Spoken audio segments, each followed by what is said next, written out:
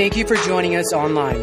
You're about to hear a sermon from our overseer, Pastor John Moratori.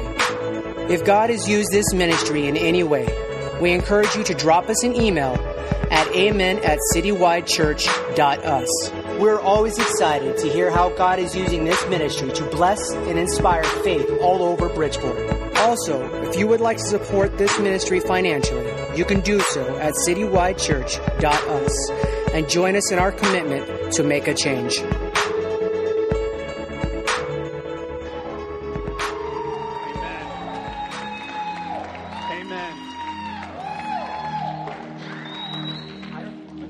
No, this is good. You can be seated. I mean, it's good to be here, amen? I am excited. I had a vision of Lewis, Pastor Lewis there, when he said that he was at a Justin Bieber concert. As a girl. I mean, if you're going to go, at least go as a guy. I'm really excited to be here. You know, I want you to kind of shift as we move through this service today. You know, like Pastor Lewis said, I really come here as a father, not as a guest. And I'm so proud of what Pastor Lewis and Pastor Yesenia are doing. And I'm just really excited about the work that they're doing.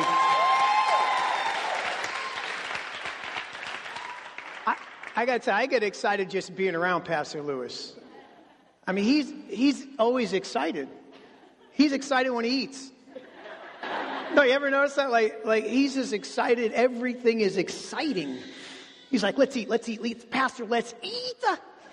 Let us go eat like we've never eaten before. And so it's very contagious, and that's a good thing, because a lot of times we need to have that level of excitement to get to where God wants to bring us, amen? And so they are doing a great job. I am so proud of you and your wife, and just the transitions of ministry that you've had to navigate. It's exciting. You could pull me down just a little bit on this microphone. I'll probably yell, scream, cry. Amen.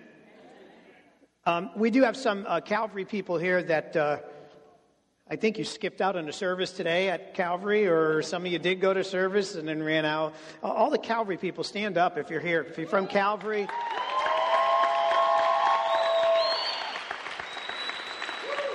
Praise the Lord. Amen. My lovely wife is with me. We're excited to be here. And again, I just can't begin to tell you. In school, we met in a school for almost 2 years, about 18 months. After our building collapsed, and boy, did we get an education. And so you're in that process. But how many know this is just a temporary location? And it's not to be a permanent place. It is so that you can sojourn here for a season and glean from this area as many members as you possibly can, so that you can get to the next place that God wants to bring you. Amen. There are some things, you know, before I get into this, there are some resources that we did bring, and I would encourage you to visit the table in the back and get a hold of those resources. Those resources took 25 years of going through the pit to hell and back in order to present them to you, in order to help you get to where we are today, and to bring out of you the things that God wants to do in your life. So whenever you have an opportunity to reap what would take somebody years to get, and you can get it in a simple setting, then you should do that. Amen? All right, stand with me this morning. And I have a word for you. That's fresh. And what I mean by that, a lot of times when we travel, traveling preachers, they have such a repertoire of material that they can give that is fresh to the people that are hearing it. But the Lord's been moving on me with a word over the last couple months. And I think the seeds of it have been over the last probably 5 years. And so I didn't know where the Lord wanted me to speak this, but it's here. And so I think it's fitting that you hear this. I have a prophetic word for you. This is very important that you kind of, and again, if you can somehow, I'm echoing again, if you could just pull down a little bit on that mic, and then when it gets to a sweet spot, just leave it and I'll be good. Amen. I want to make sure there's no distractions for what I want to share with you this morning. So why don't you turn to somebody and say, this is a word from me. Now, I don't know about you, but I want to get to the next level. I want to get to where God wants to bring me. And so if you're that person, turn to the person next to you and say, this is a word for me. Let me say that one more time, because you don't sound too convincing that you're ready to hear a word for you. Now, I could give you a regurgitation of a word, amen? We can hit the drive-through if you want, you know what I mean? Or we can put something in the oven for the next few minutes and really bake it. So you can begin to, my wife was up early this morning and she had a roast in the oven. And she said, should I put it in now? Should I put it in now or put it in later? And I thought to myself, well, put it in later because the whole house is going to smell like a roast and I won't want to leave. And sure enough, 45 minutes later, the whole house smelled like a roast, praise God. And that's what I want this word to be for you. I want in the next few minutes for us to start to see this thing baking so that you can smell, well, God, you could smell the glory of the Lord. You can smell the lilies on the valley. You could smell what God wants to do. And so I want to challenge you. Stretch forth your hands. I'm telling you, I have a word for you this morning. If you'll receive it, I have a word for you. And let's go before the Lord. Father, we do thank you this morning, Lord, and ask that you would move here. Our hearts are open. Our hearts are open to you, Lord. I ask that you would move in this house today, Lord. Father, I believe there's going to be deliverance here. I believe today that some individuals are going to change their address. Father, their address is going to change, Lord. And God, we pray today that you would have your way. In Jesus' name, we all say what? Amen. Say amen. Praise God. You can be seated. I have a twist on a subject that has been well preached in leadership and has been well taught in churches. And if you've been around church for any extended time, you've heard messages on vision. It's the necessary, you would say, piece of equipment that every leader must have in his repertoire. You cannot lead an organization. You cannot lead a church unless you have vision. Let me make it a little bit more down your street. You cannot lead your family without vision. Let me get it even a little more personal. You cannot lead yourself without a level of vision. You must have vision. Now, one of the problems that when you get to the organizational level or when you get to the group gathering, to the congregation, not everyone has the same vision.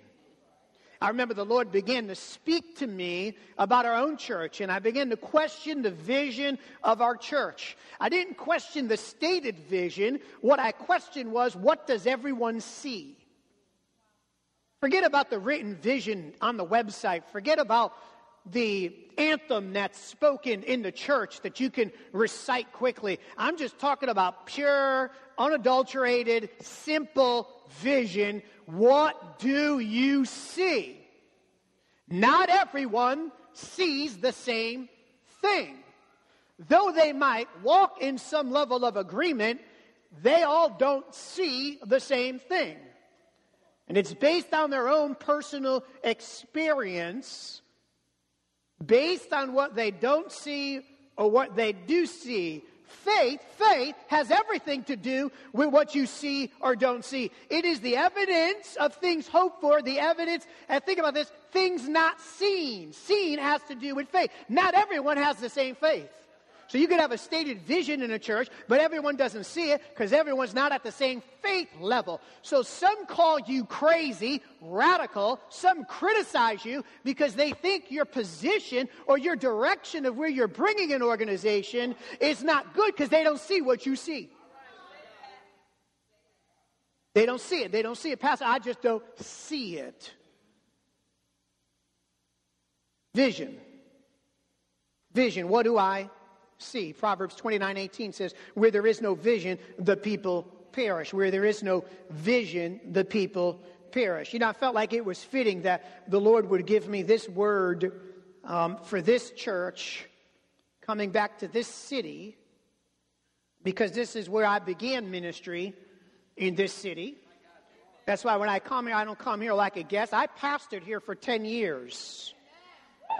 You know, I pastored in this city. I started as a church planter in the heart of Bridgeport many, many years ago. You know, 25 years ago, I was feeding the homeless on the streets, opening up drug rehabilitation centers all through Bridgeport. We were talking on the ride down here about coming back to Bridgeport. And so I'm not somebody who's just blowing in, blowing up, and blowing out. I'm very familiar. I was born and raised in this city, and I'm very familiar with this city. I got memories here. I got memories of members getting their cars stolen at church service. My wife was one of them. She was petrified because she's a valley girl. She came from Ansonia and heard about what God was doing in the city of Bridgeport and came to Bridgeport and the devil met her and stole her car. She went out of church, and I think the Lord was trying to get us to go on a date, so he had her car stolen. Bless the good Lord, amen. I got held up in this city with a shotgun leaving church. Are you with me? I'm very familiar with this city. I got jumped by a gang in this city on the backside of the courthouse building, leading individuals to Christ. Every single one that surrounded us. We're surrounded by the Latin Kings. We led them all to the Lord.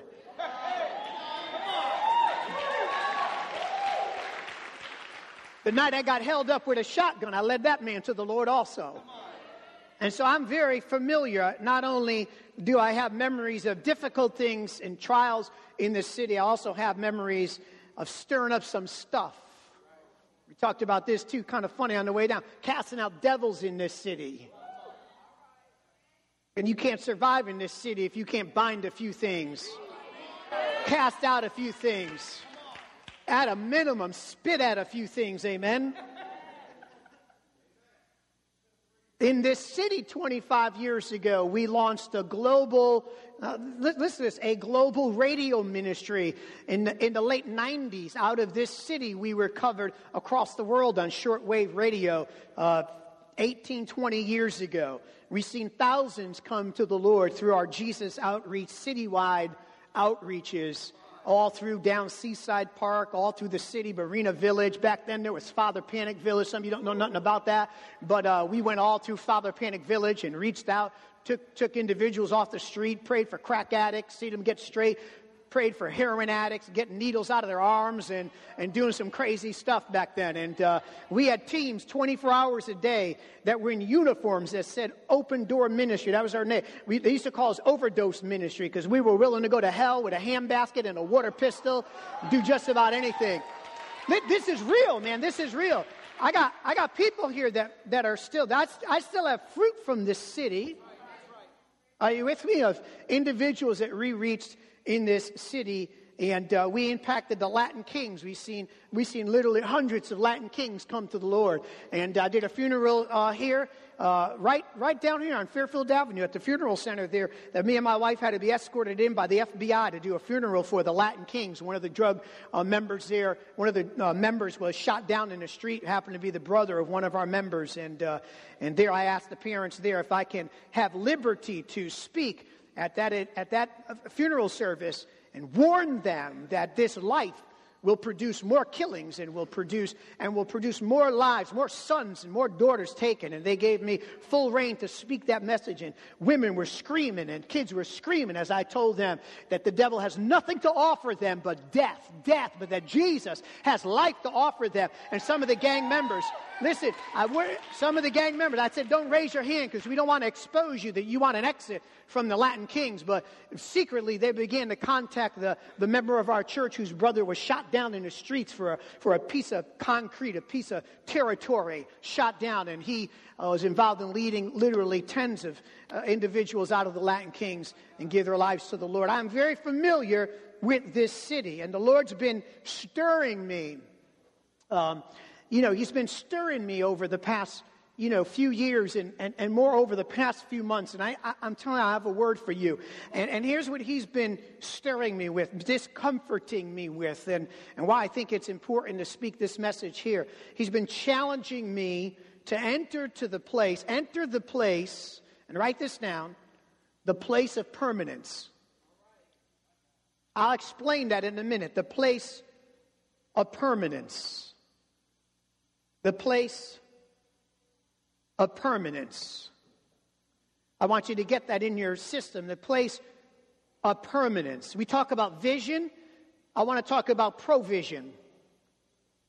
I want to talk about provision. I know the scripture says where there is no vision, the people perish. But I say to you, where there is no provision, the vision can't be fulfilled. Provision. Provision. A place of provision. A permanent place of sustenance. A permanent place of provision.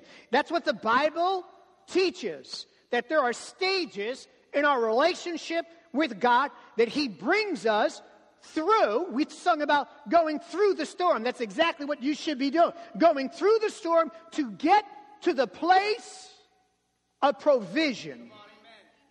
Let me say it again. To get to the place, the final place of permanence. See, we're not used to hearing this. We're not used to hearing this. We're used to hearing the second stage that we enter into. We're good at getting out of bondage. The first stage that Israel is in, they're in Egypt and they get out of bondage, but then they end up in the wilderness, and a journey that was supposed to take 7 days now ends up being 40 years in the wilderness, and we've become a church in America that is very comfortable in the wilderness. And when we begin to doubt God, we actually take a step back to the leeks and onions rather than get to the place of permanent provision, a place of rest, a place of happiness, a place of sustenance, a place of happiness, a place of provision. You might not want to go there, but I want to go there. If you want to be a dum-dum and stay here, then you go ahead and stay here. But I'm telling you, the Lord's been wooing me and challenging me to get to a place of provision.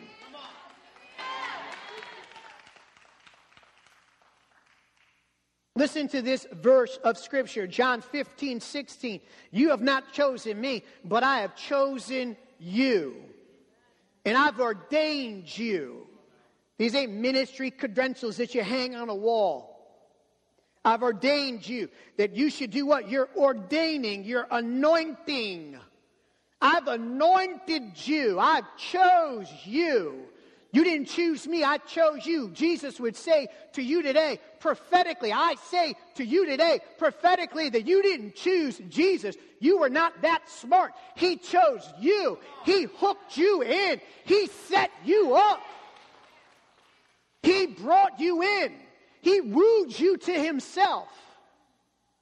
And He anointed you to bring forth fruit.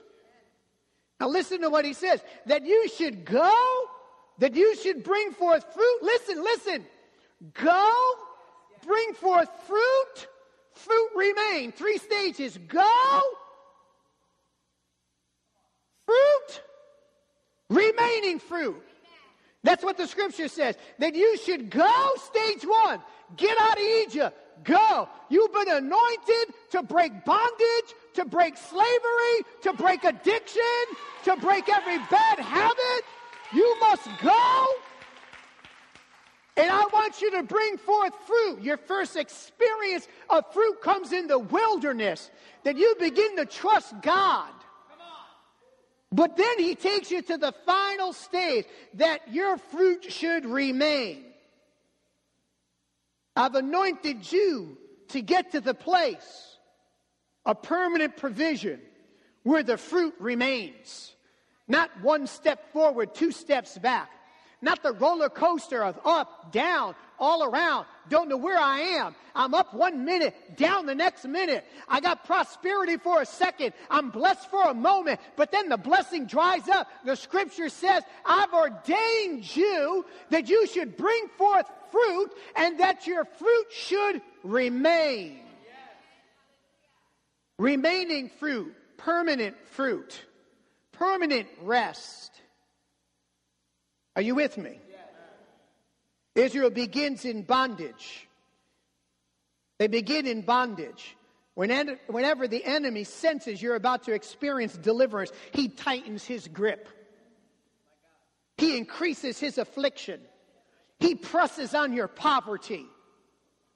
Pharaoh commanded when he heard from Moses, he commanded that the taskmasters tighten the grip on Israel so that they wouldn't believe that there was more to life than slavery and bondage.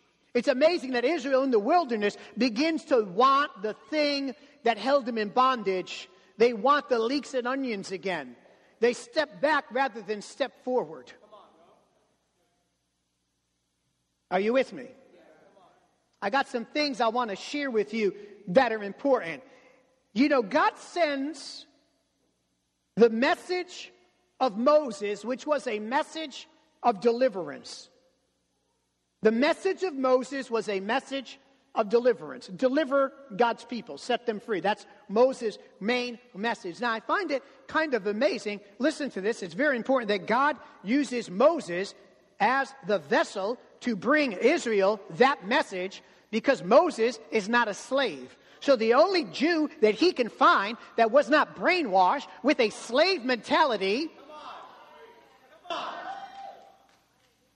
Are you with me? The only Jew that he can find, he had to hide that Jew while he was born, place him in a place of prominence where he would begin to think and see things differently. And Moses wasn't raised in slavery. Moses was raised in the house of Egypt, in the house of Pharaoh. He was a privileged man. He knew what it was like to have provision. He knew what it was like to be sustained. He knew what it was like.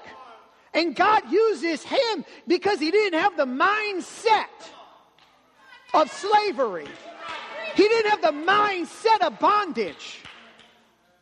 And so God sends someone to Israel who doesn't come from the same pit. He brings them from the palace in order to minister to them a message of deliverance. That's God's vessel that he uses. He chooses an Egyptian prince to bring about a message of deliverance to the people who are slaves. Are you with me? The message of Joshua is a message of victory. Joshua's position and him being used as a vessel, he is being used as a vessel to bring Israel into the promised land. Moses must have thought to himself, after being raised in a house of provision, to now be connected to a God who owns the cattle on 1,000 hills, but still has to put up with the small mindset of Israel, who at every trial and tribulation longs to go back to bondage, longs to go back to the leeks and onion, still has a bent to slip backwards rather than push forward. He finally gets to a place, and I know this as a leader. I want to speak to you as a leader. One of the most frustrating things as a leader is to get people out of the wilderness and into the promised land. Moses gets so frustrated, he says, "Kill me." That's what he said. That was his antidote for ministry. Kill me. I don't want to live long. Why do I want to live long? Lord, if you don't go with me, I'm tired of the belly aching. I'm tired of the people who don't want to move forward into the place of provision. The place of provision. Not every one of you here today is going to long for the place of provision. Many of you can't even decide or discern the place of provision from the place of the wilderness, because you've been in the wilderness for so long. That is where you're building your house, and you've set up camp, and you sing songs about the promised land, but you're familiar with the wilderness. And you've become addicted to the provision in the wilderness than the fruit of the promised land. All you want is manna every day, and you go out for your daily bread, and you are not getting to the place of provision. Oh boy. Here's what the wilderness is, that second stage. For Israel, it's supposed to last 7 days. Hear me, it's supposed to last 7 days. Instead, it lasts for 40 years. The wilderness is a time where you learn how to overcome things. The wilderness is a place where you overcome the inner man, the stinking thinking, the strongholds, your fears, your depressions, your anxiety, your doubt. Israel, under Moses, they get out of slavery. They're free, but they are unstable in everything they do. They are unstable. God's good, God's bad. God's good, God's bad. God's good, God's bad. Would you make up your mind? He's either good or bad. They chide with Moses. They're anxious. They're fearful. They're depressed. Their emotions are on a whim. As the wind blows, so their emotions go. They love Moses, hate Moses, love Moses, hate Moses. He's the best. He's the worst. He's a lover. He's a murderer. They like him. They don't like him. They are fickle in everything they do. They are unstable in their mind. They are unstable in their relationship. Are you with me? It is consistent with someone who is in the wilderness. Those members that are unstable in the church are those that are consistent with being in a wilderness experience. What are we going to do? I need water, I need water, I need water, I need water, I need water. And so we live day to day. Listen, I'm going to come down your street. We live day to day, emergency to emergency, never having enough. Pastor 911. I'm in a jam. What do you need? I need groceries. I serve a big God who can put food on your table, who can meet your need. But we don't get taught promised land messages. We get taught wilderness messages. We get caught comfortable messages. Oh, just trust God, trust God, trust God. Trust God. In our day, a permanent provision never comes. I want to challenge. God has been challenging. He has been wooing me to the place of permanence. And here's what he's been saying to me. It is not a place for everyone. Moses lost his place of permanence because he tried to bring everyone there. Thus he got frustrated and angry with the people, and the frustration of the people caused him to miss the land of provision. I will not. I tell you today, I will not stop going to the place of provision. Even if it's only me and my wife. If the kids want to stay in the wilderness, see ya.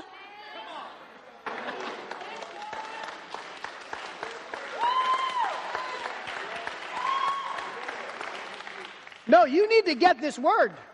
You need to get this word, because maybe a handful of you are going to head to the place of the promised land, where it is a place of rest, a place of provision. We've gotten so accustomed speaking about some individuals in the Bible that when we look at Job, we say, well, Job, I'm having a Job moment, a Job moment. Some of us are having a Job life.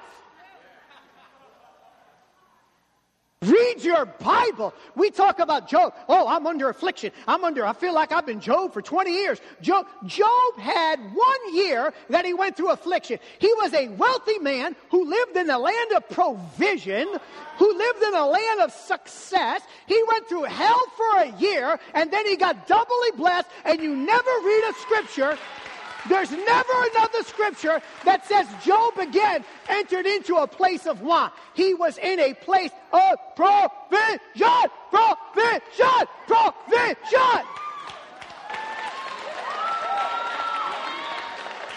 You talk about Joseph. Oh, Joseph, he went to the pit. Yeah. But when he was promoted to the palace, he stayed in the palace. He remained in the palace. He was promoted to the palace, and he never again went back to the pit. He reached his place of permanent provision.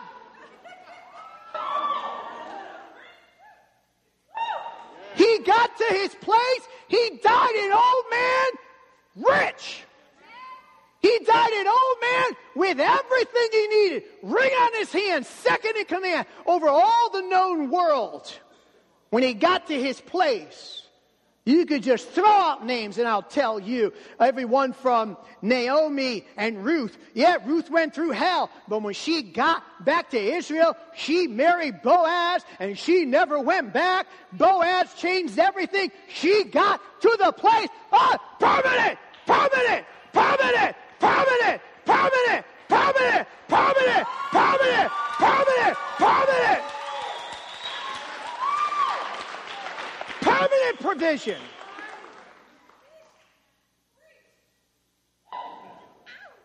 Are you with me? We're so used to the roller coaster. Up and down, up and down. I'm up this week, Pastor. Hallelujah. Oh, I'm down next week. Smiling, frowning. Smiling, frowning. 1 week got a raise. Next month lost your job.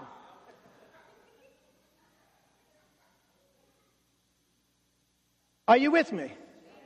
We got these strange pictures. We got these strange pictures of God. And they're not biblical. God is comfortable with gaudy. Do you know what gaudy is? Gaudy is what you see some of the kids with. Big gold necklaces around their neck. Wish they'd buy a pair of pants that fit, but... No, wait a minute. Some of you are going to be very uncomfortable when you get to heaven. You know why Judas isn't in heaven? Because he couldn't survive. Judas couldn't handle an alabaster box. How is he ever going to handle streets of gold?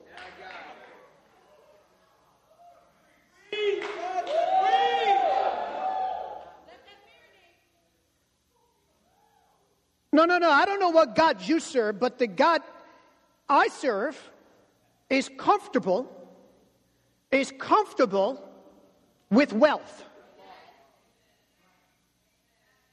He owns the cat. That's why the Bible said he owns the cattle on 1,000 hills. I don't know what you've been representing, but you ain't been representing a God. Man's greatest riches is God's trash. Tweet that.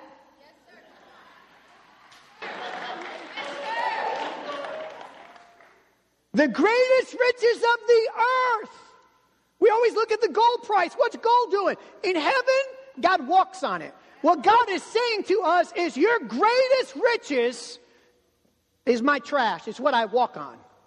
It's the floor. It's what I walk on. I walk on pearls and diamonds. I walk. Whatever you think is rich, whatever you think is wealth, in heaven, it's nothing. I paint the sky with a rainbow just because I could. Just because I could. I create mountains just because I want to rest my feet. That's the God we serve, who is comfortable. See, we think when we get successful, we're discomforting God somehow. Like God doesn't know how to handle success. Ooh, what's God going to do with that person who got comfortable? No. God is fine with blessing. God is very comfortable with blessing. He is very comfortable. He said to David, David, if you would have asked anything, I would have given it to you. Oh, you look at the Bible. You look at Abraham. The Bible says he was a man of wealth. You look at God brings his servants to a place of permanent provision. He brings them to a place of provision. Are you getting this? Health, satisfaction, happiness, enjoy life. To enjoy life. That's my new thing. God's wooing. I want to challenge you. God's wooing me. He's wooing me. If someone doesn't want to go and enjoy life, they still want to slip, dip, and mess up and do whatever, then you go and you deal with your wilderness. But there has got to be individuals who are being wooed by the Holy Spirit to go into the place of provision. The place of provision. Nehemiah chapter 9, verse 19. You don't need to turn there. I'll just explain this to you. Nehemiah is having to build the wall because he knows that the permanent place of provision cannot happen until Israel rebuilds the walls of Jerusalem so that they can then inhabit Jerusalem and Messiah can come. They all looked for Jesus to come. They looked for a Messiah to come, for Yahweh to come to the earth in order to bring them into a place of permanent provision.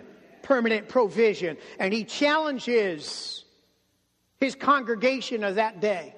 He challenges them with these words. He says in verse 19, "Yet thou in thy manifold mercies forsook them not in the wilderness. The pillar of the cloud departed not from them by day to lead them in the way, neither the pillar of fire by night." Listen to this. I mean, for those of us that are looking for the manifestation of God's presence, here's the manifestation of God's presence in this. He's speaking to the group who has to build the wall with a sword in one hand and a trowel in the other hand in order for them to get to the place of permanence, the place of sustenance. And he says to them that God did not forsake them in the wilderness. He kept a pillar of cloud by day and a fire by night.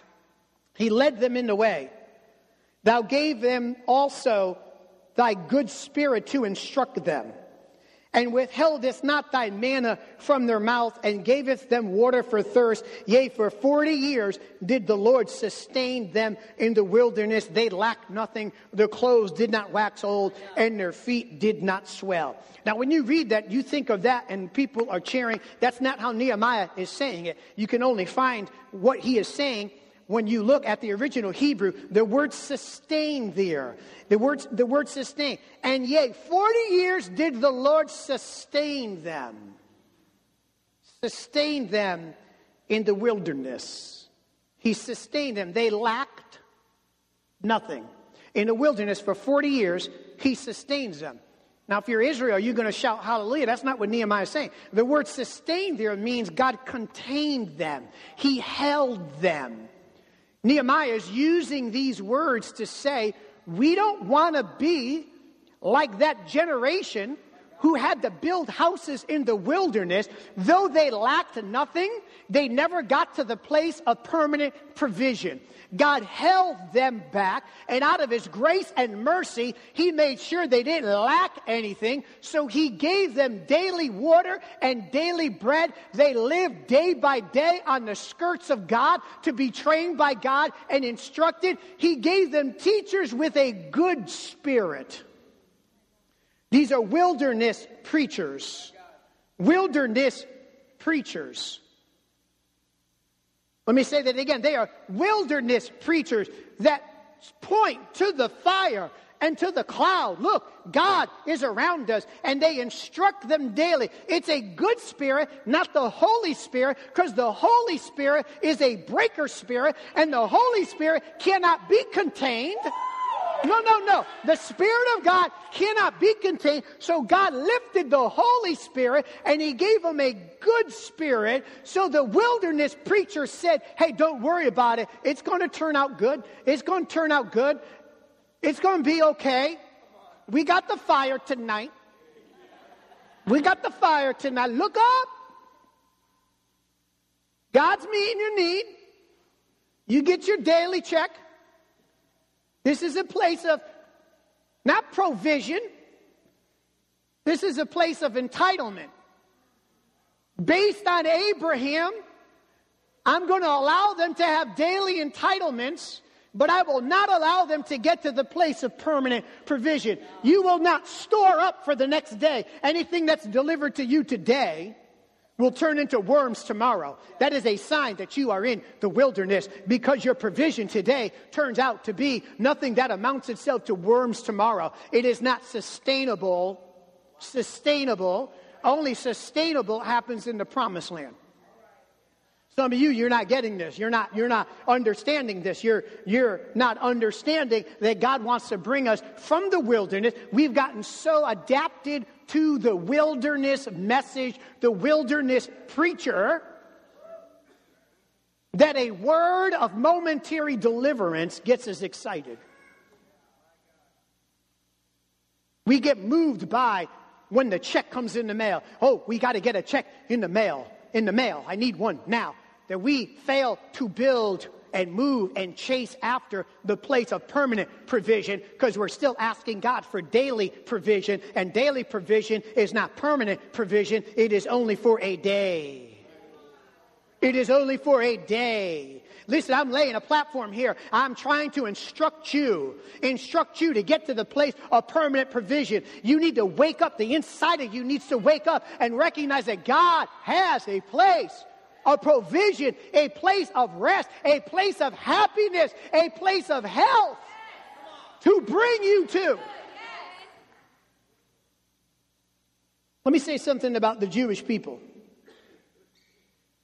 They expect to be blessed.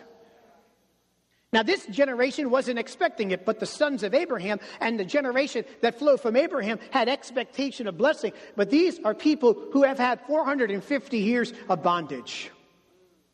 You have to watch out who you hang around with. No, listen, I've learned that over the years. You got to watch out who you hang around with, because you could get stuck in the wilderness. Don't build in the wilderness. Are you with me? Don't build in the wilderness. Because once you settle in, it's hard to get out. Pastor Lewis, listen, here's a word for you. You got to surround yourself with giant killers. Listen, giant killers. Moses sent out spies, 12 spies. 10 came back and said, we're nothing more than grasshoppers. 2 came back and said, listen, this is no problem at all. We can conquer the promised land. We got to get away from individuals who keep saying, we can't, I can't, you can't, it's not there, we can't do it, we can't do it. Wait a minute. Did God tell us to do it? Because if God told us to do it, walk in provision, have expectation that it'll happen.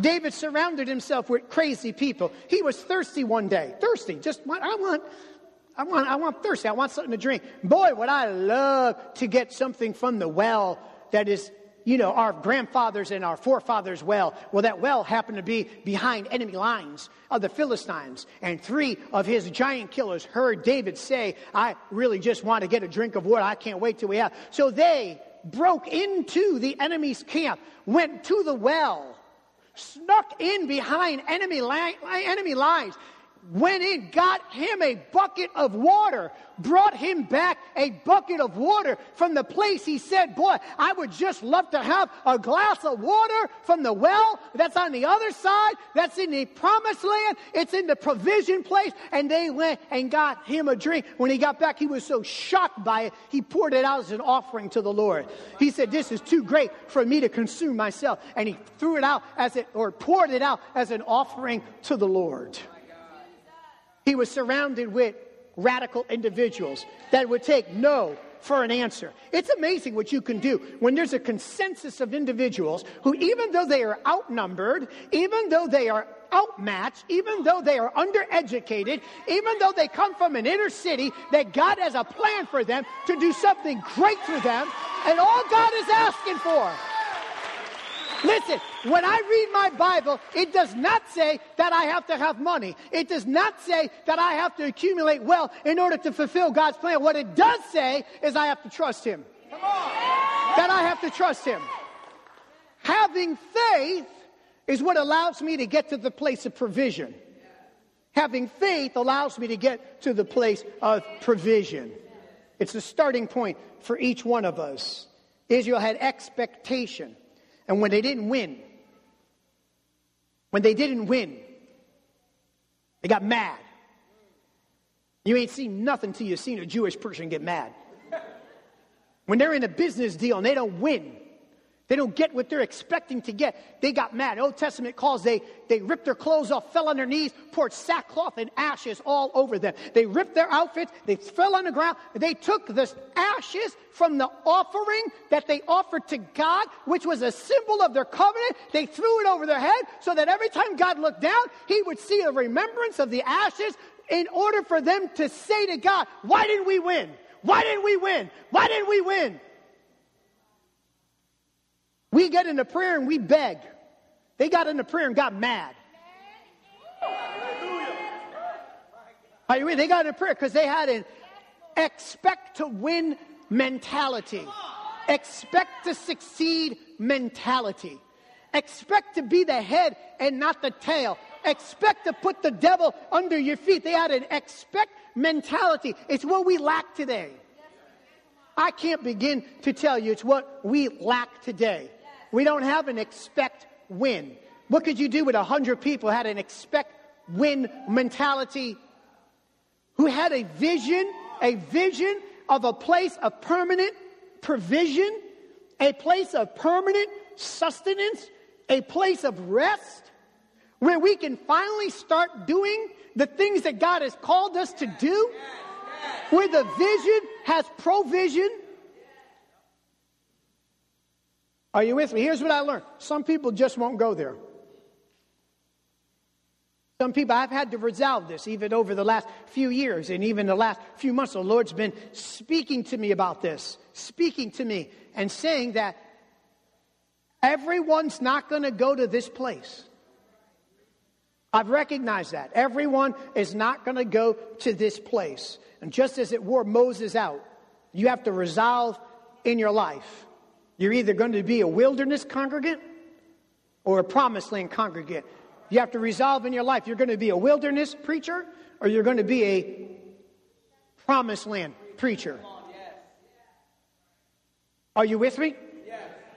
I don't know about you, but I am not a good wilderness preacher.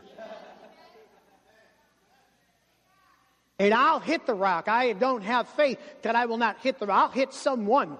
If I forget the rock, I'll hit. If the rock causes me not to, I'd rather just hit someone, whip up on someone, say, hey, stupid. Pull yourself together. We're talking about a God that owns the cattle on 1,000 hills. We don't serve a scrawny God. Are you with me today? I don't know what you see. But we don't serve a scrawny God. We don't serve a God who's an Indian giver.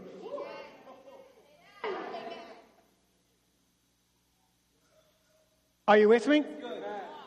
Is everyone good? Yes. How many know the devil's a liar?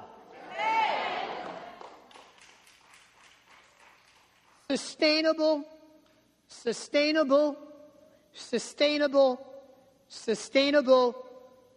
provision to carry out the vision.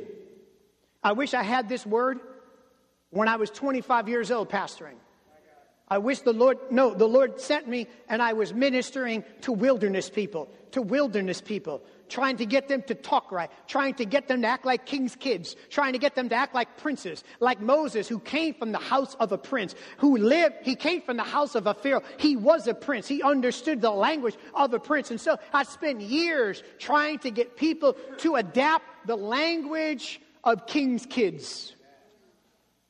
Get the language of doubt out and the language of provision in. Get the language of faith in and get the language of doubt out. Talk like a king's kid. Don't say this is the last moment. I guess we're going to all just die. Take up ship and leave. And this is the end. No, listen, when you're faced with a Red Sea and the army behind you, that's when you need to act like the king's kid and say, I don't know if anyone else. But Moses said, stand still and see the salvation of the Lord. This too will work out to our good. And so I spent years trying to take groups of individuals through the process of learning the language, teaching young people that you're princesses and you're princes. Trust God. He wants to do great things. He wants to use you in the marketplace. He wants to use you to start businesses. He wants to use you to broker big deals for the kingdom. He wants to use you to do great things on earth. And our Father which is in heaven owns the cattle on 1,000 hills. And so he can easily send us a little bit of pavement. Lord, all I'm asking for is a little footing. Are you with me? I want to show you some things. Two things I want to show you. Listen to this. The king's glory is in his territory. The king's glory is in his territory.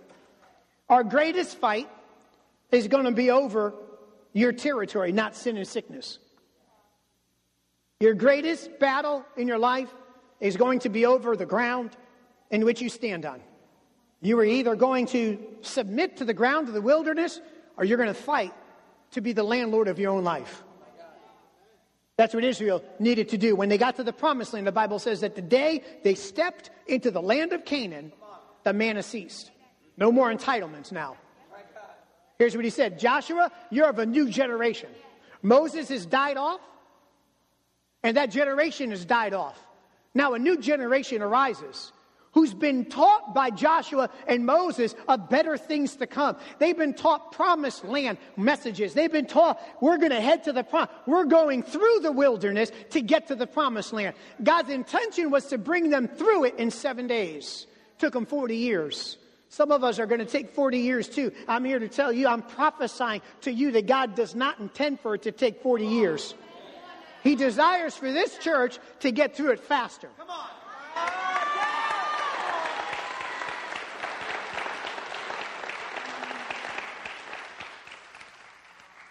Why can't you make a bigger impact in the city of Bridgeport? Why can't you grow to 5,000 members in the city of Bridgeport? Why can't you begin to buy a property in the city of Bridgeport? Why can't you not go out and take treasures out of darkness? Why can't you not go forth and do what God called you to do? Start businesses. What's stopping you from being a lending center? What's stopping you from walking in what God desires for you to walk in? It's for you to begin to start thinking of a God who's able to bring us into permanent provision, territory. Our greatest fight is going to be over territory. God didn't set them free from Egypt to bring them into wilderness and die off. That's God's great plan for us. Kill us now. Bring us to heaven. It'd be better to be in heaven than to be in this wilderness. Are you with me? People saying, how are we going to survive? Things are getting worse. Things are getting worse. How are we going to survive? How are we going to survive? The stock market's crashing. How are we going to survive? How are we going to make it? How are we going to make it? How are we going to make it? That's fear. How are we going to make it? That's wilderness thinking. What are we going to do, Moses? What are we going to do, Moses? What are we going to do? No water, no water, no water, no water, no water. God says, I can bring water out of a rock. Never fear me. Never doubt me. Never get filled with anxiety. Never get depressed. Don't you know out of a rock I can bring forth provision to you? That's why he brought him to the wilderness, to prove he is God. So if God can sustain them in the wilderness, how much more can he do to release them to build the things that he desires for them to build? Are you with me? The king's reputation is in the success of his servants. I want to read a scripture verse here about Solomon and Sheba. 1 Kings chapter 10, verse 1. And when the queen of Sheba heard of the fame of Solomon concerning the name of the Lord, she came to prove him. Prove him. The context of the word prove here, in this context, is only used twice in the whole Bible. It is mentioned here, and then it will be later mentioned in the book of Malachi, where God says that if you are a giver and that you put him first, come now with the receipts and prove me that I will not open up the windows of heaven and pour you out a blessing. For those of us that are givers, that's the text. So you take the text in Malachi and you find the first place it's mentioned, and you end up here to where the queen of Sheba comes to Solomon in order to prove him. She wants to see his wealth and his wisdom. His wealth and his wisdom. She doesn't come to get wealth. She's already wealthy.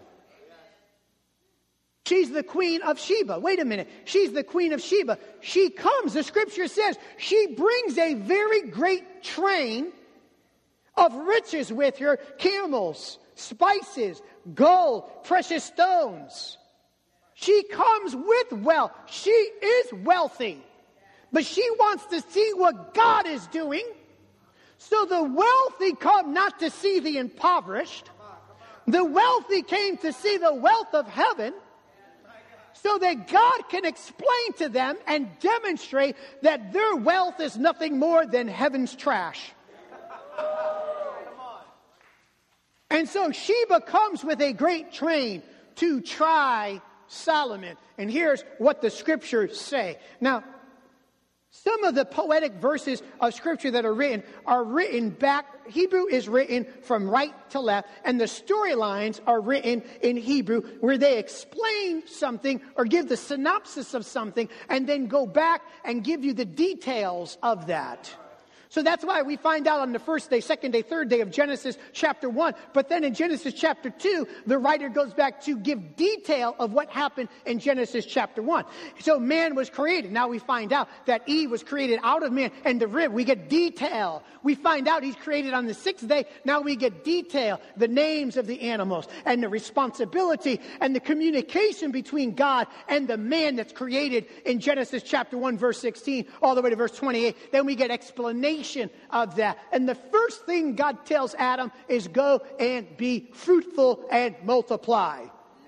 Because I want your fruit to remain. Be fruitful. And so the writer here tells us that the Queen of Sheba is going to come, but it's not in chronological order. Verse 3 of 1 Kings chapter 10, and Solomon told her all her questions. This is not in order. This is telling you the details. And there was not anything hid from the king which he told her not. Verse 4, when the Queen of Sheba had seen all of Solomon's wisdom and the house that he built. Now we get the details. The meat of his table, the sitting of his servants, the attendance of his ministers and their apparel, and the cupbearers, and his ascent by which he went up into the house of the Lord. There was no spirit left in her. She comes into town with a train. You might say that that train might have been a 1/4 mile long of riches and spices and servants and camels and donkeys filled. And she marches into Jerusalem. Hot stuff, man. She's coming. She's the Queen of Sheba. She's a successful black woman out of Ethiopia. And she is coming to see of this wisdom and see the house that Solomon built. She wants to hear of what God has been doing. She is already successful. She is already in the land of provision, but she is missing something because all the provision isn't meeting her need on the inside. So here's what God says to me and you. I'll meet the need inside first before I meet the need of the outside first. But we only have our hand out and not our heart open, so we restrain him from doing what he wants to do. We hand God bills. Here's our bill for this, our bill for this, our bill. You'd be excited if I told you that today, bring all your bills. I'm going to pray over them. They're all going to be gone. But you'd be like, hallelujah! Hallelujah! We love this guy. Bring all your bills. Honey, get all the bills in the house. Get everyone else's bills. Bring them to the altar. Trust God, trust God, trust God. Only to leave and say, boy, that didn't work. That preacher's a false prophet.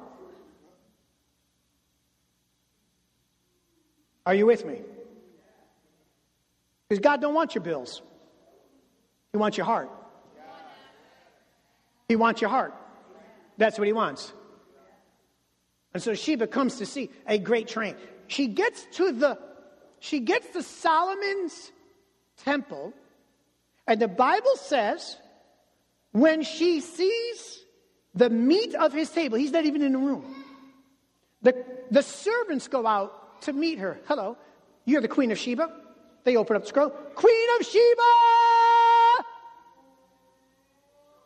Thank you, praise God.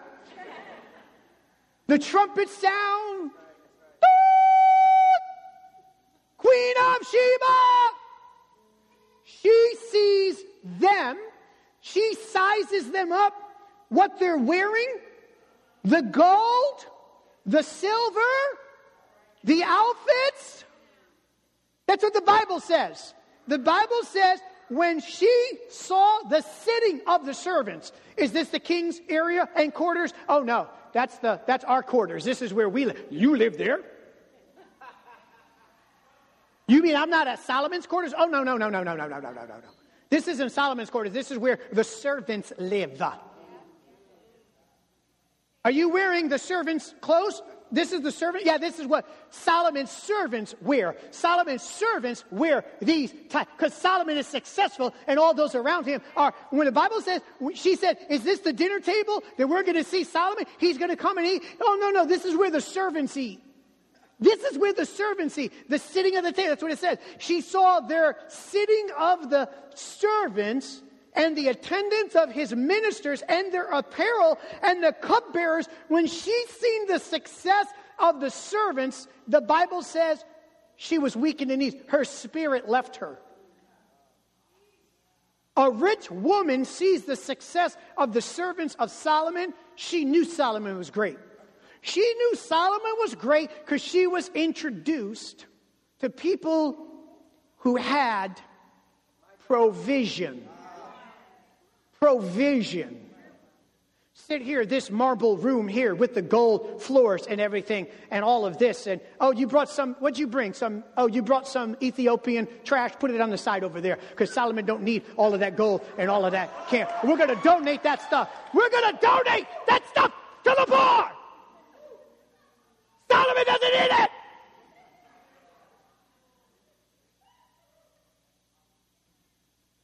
He serves the God that owns a cattle on 1,000 hills.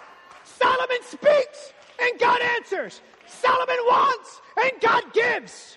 Solomon has a need. God comes to him. This is Solomon that God said, ask whatever you will and I will do it for you.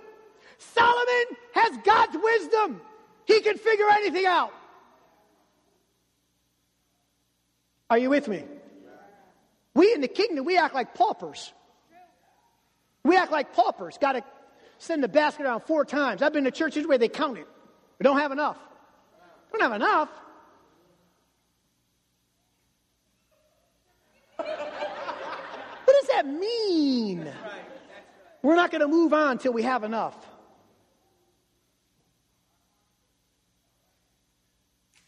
What could happen if you get a group of individuals that trust God?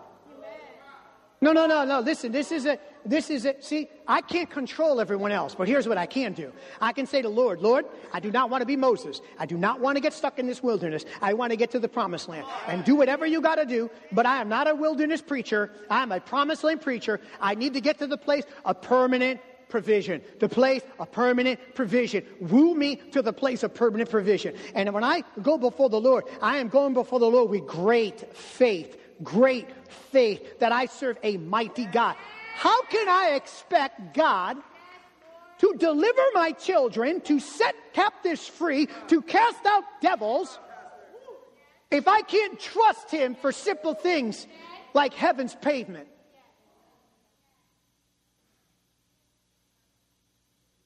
There was no more spirit in her. There was no more spirit in her. She said to the king, it was of a true report that I heard in my own land, thy acts and thy wisdom. Howbeit I believed it not till I came, and my own eyes had seen it. And behold, the half wasn't even told to me. Thy wisdom and thy prosperity exceeds the fame in which I heard. Happy are the men, happy are your servants that stand continually before thee. Blessed is the Lord God. Teach me about God. She brings home the message. The Ethiopian people get delivered. She doesn't stay with Solomon. She receives God as her mentor now. She becomes a Torah Ethiopian Sheba woman. She becomes a woman who goes back, brings the gospel to Ethiopia. Listen, she brings the gospel to Ethiopia, and we find out all the way after the resurrection of Jesus that Philip is on the revival service, and God is indebted to Sheba, and he causes Philip to be caught up in the spirit, to be brought to the side of a road in order to be met by an Ethiopian prince who's reading the word of God but doesn't understand it. He is the great grandson of Sheba, and he wants to know about this great move of God. And there, that Ethiopian who's indebted through lineage to Sheba, who came and seen this, God makes sure that the gospel gets to that Torah-believing group of individuals. And he says, how can I understand it? Philip says, do you understand what you're reading? He said, how can I unless someone teach me? He receives Christ into his heart. Philip says, how about being baptized right now? They stop on the side of the road. Listen, he got beamed over there. Forget about Star Trek. That's a fiction. He got transported. He was preaching. I'm like, God, transport me right now. Wouldn't that be awesome? Go on.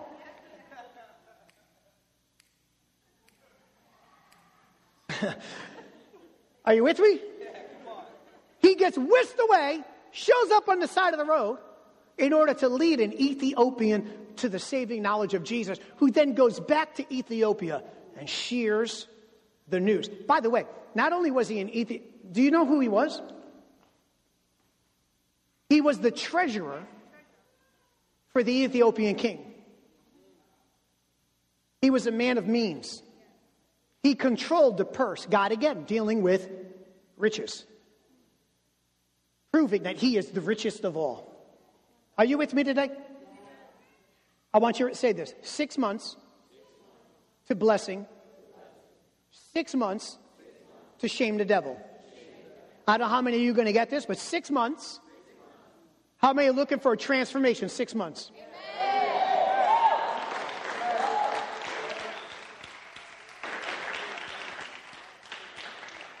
That's maybe like 5 of you. I think I got 5 of you right now. Maybe about 5 of you that are actually going to believe God that within the next 6 months, you can break down your wilderness tent. This is ideologies and mentalities. Break down the wilderness tent, the sojourning mentality. And you begin to say, you know what, God, you're going to bring me into a place of permanence. Hallelujah. A place of permanence, place of permanence. Place of permanence. Well, I don't worry. Place of permanence. Worry's out. Place of permanence. You got to let that settle in your heart. Place of permanence. Some of you are going to make that transition. And everything you see is going to change around you. Everything you see, your perception of life is going to change. Because you have expectation of a place of permanence. I'm 47 years old, and God's wooing me into this place. He's saying to me, son, I want to bring you to a place of permanence. Permanence. Where there is no want, you don't need to worry about anything. All you need to do is worry about the call. Worry about the vision, because I handle the provision. You say, well, I don't know. That's not what's happening. That's not what's going. That's not what. Oh, shut up. Stop looking at things in the natural. Stop looking at things in the natural. It changes in here first. It changes in here. And you begin to say, that's it. We are breaking this. We are going to break this. We are destined for success. We are king's kids. We are king's kids. We serve a God. I mean, I remember when we bought our house and in our home that we have right now, there's the dining room and the living room. They have a drop inner ceiling that's all gold. It's kind of gaudy. Now, we're Italian, and Italians are gaudy to begin with, you know what I'm saying? And all gold and everything. And so my wife was like, I think we should take down the gold. Take down the gold. Got gold ceilings? You want to take it out? What are people going to think about gold ceilings? I don't really care what people think.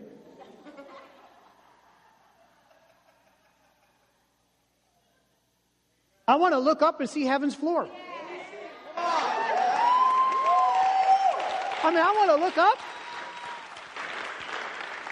Listen, it's a sign. It's a sign. It got little lights around it, too. So you click a switch and it all lights and glows at night. I mean, it's just nice to sit under a gold ceiling. I look up and I say, my, look at heaven's floor. Soon I'll be at heaven's door. Are you with me? I want to challenge you today. This is a word for you today. It's an individual word for you that God wants to take you to a place of permanence. Place of permanence. The place that Joseph gets to. The place that Job gets to. Job goes through a season of trial. We all are going to go through a season of trial in our life. But when it's over, God's desire is to bring us to a place of permanence. When Job gets to the place of permanence, he never looks back. The storyline shows he never looks back. God wants to bring us to a place of permanence. A place of permanence. How many believe that? If you believe that, stand with me. Come on, if you believe that, stand with me.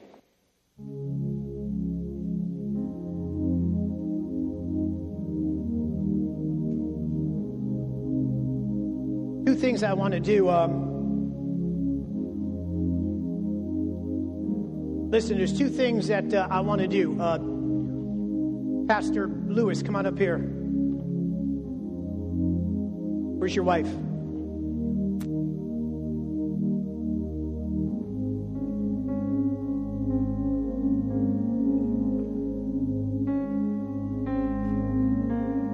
I want to pray for the both of you, but when we receive the offering, if you could put the baskets up front. Where are the baskets? Where are your offering baskets? Where are your ushers? Do you have offering baskets, or put them up here? I listen. The Lord spoke to me in the middle of the night last night. I was woken up, and the Lord gave me a picture of pastors Lewis and his wife up here, and his congregation bringing their offering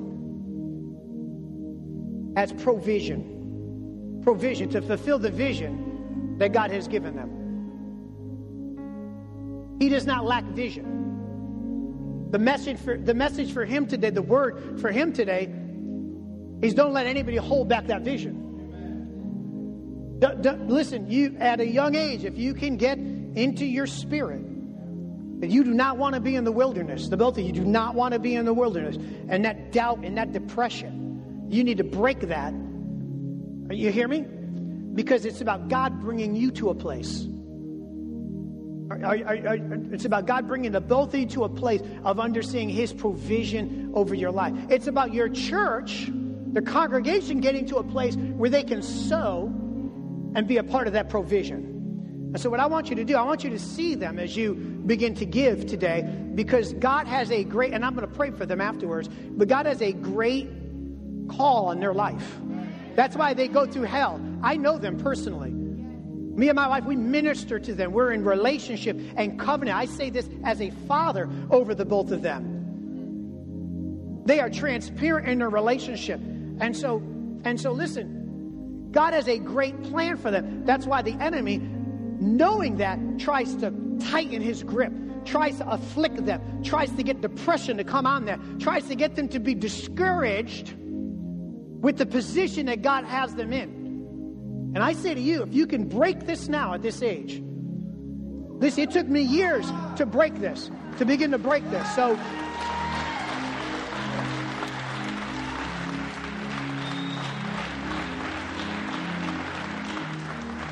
how many are giving today? Raise your offering. How many are giving today? Raise your offering. I want you to give a crazy offering today. I want you to give like you believe this, like you're King's kids. Like you're King's kids. And sow a seed. Sow a seed that rivals the best restaurant that you might go to. Don't give God the drive-through McDonald's offering. Don't give Him the dollar menu. Give Him that good seed.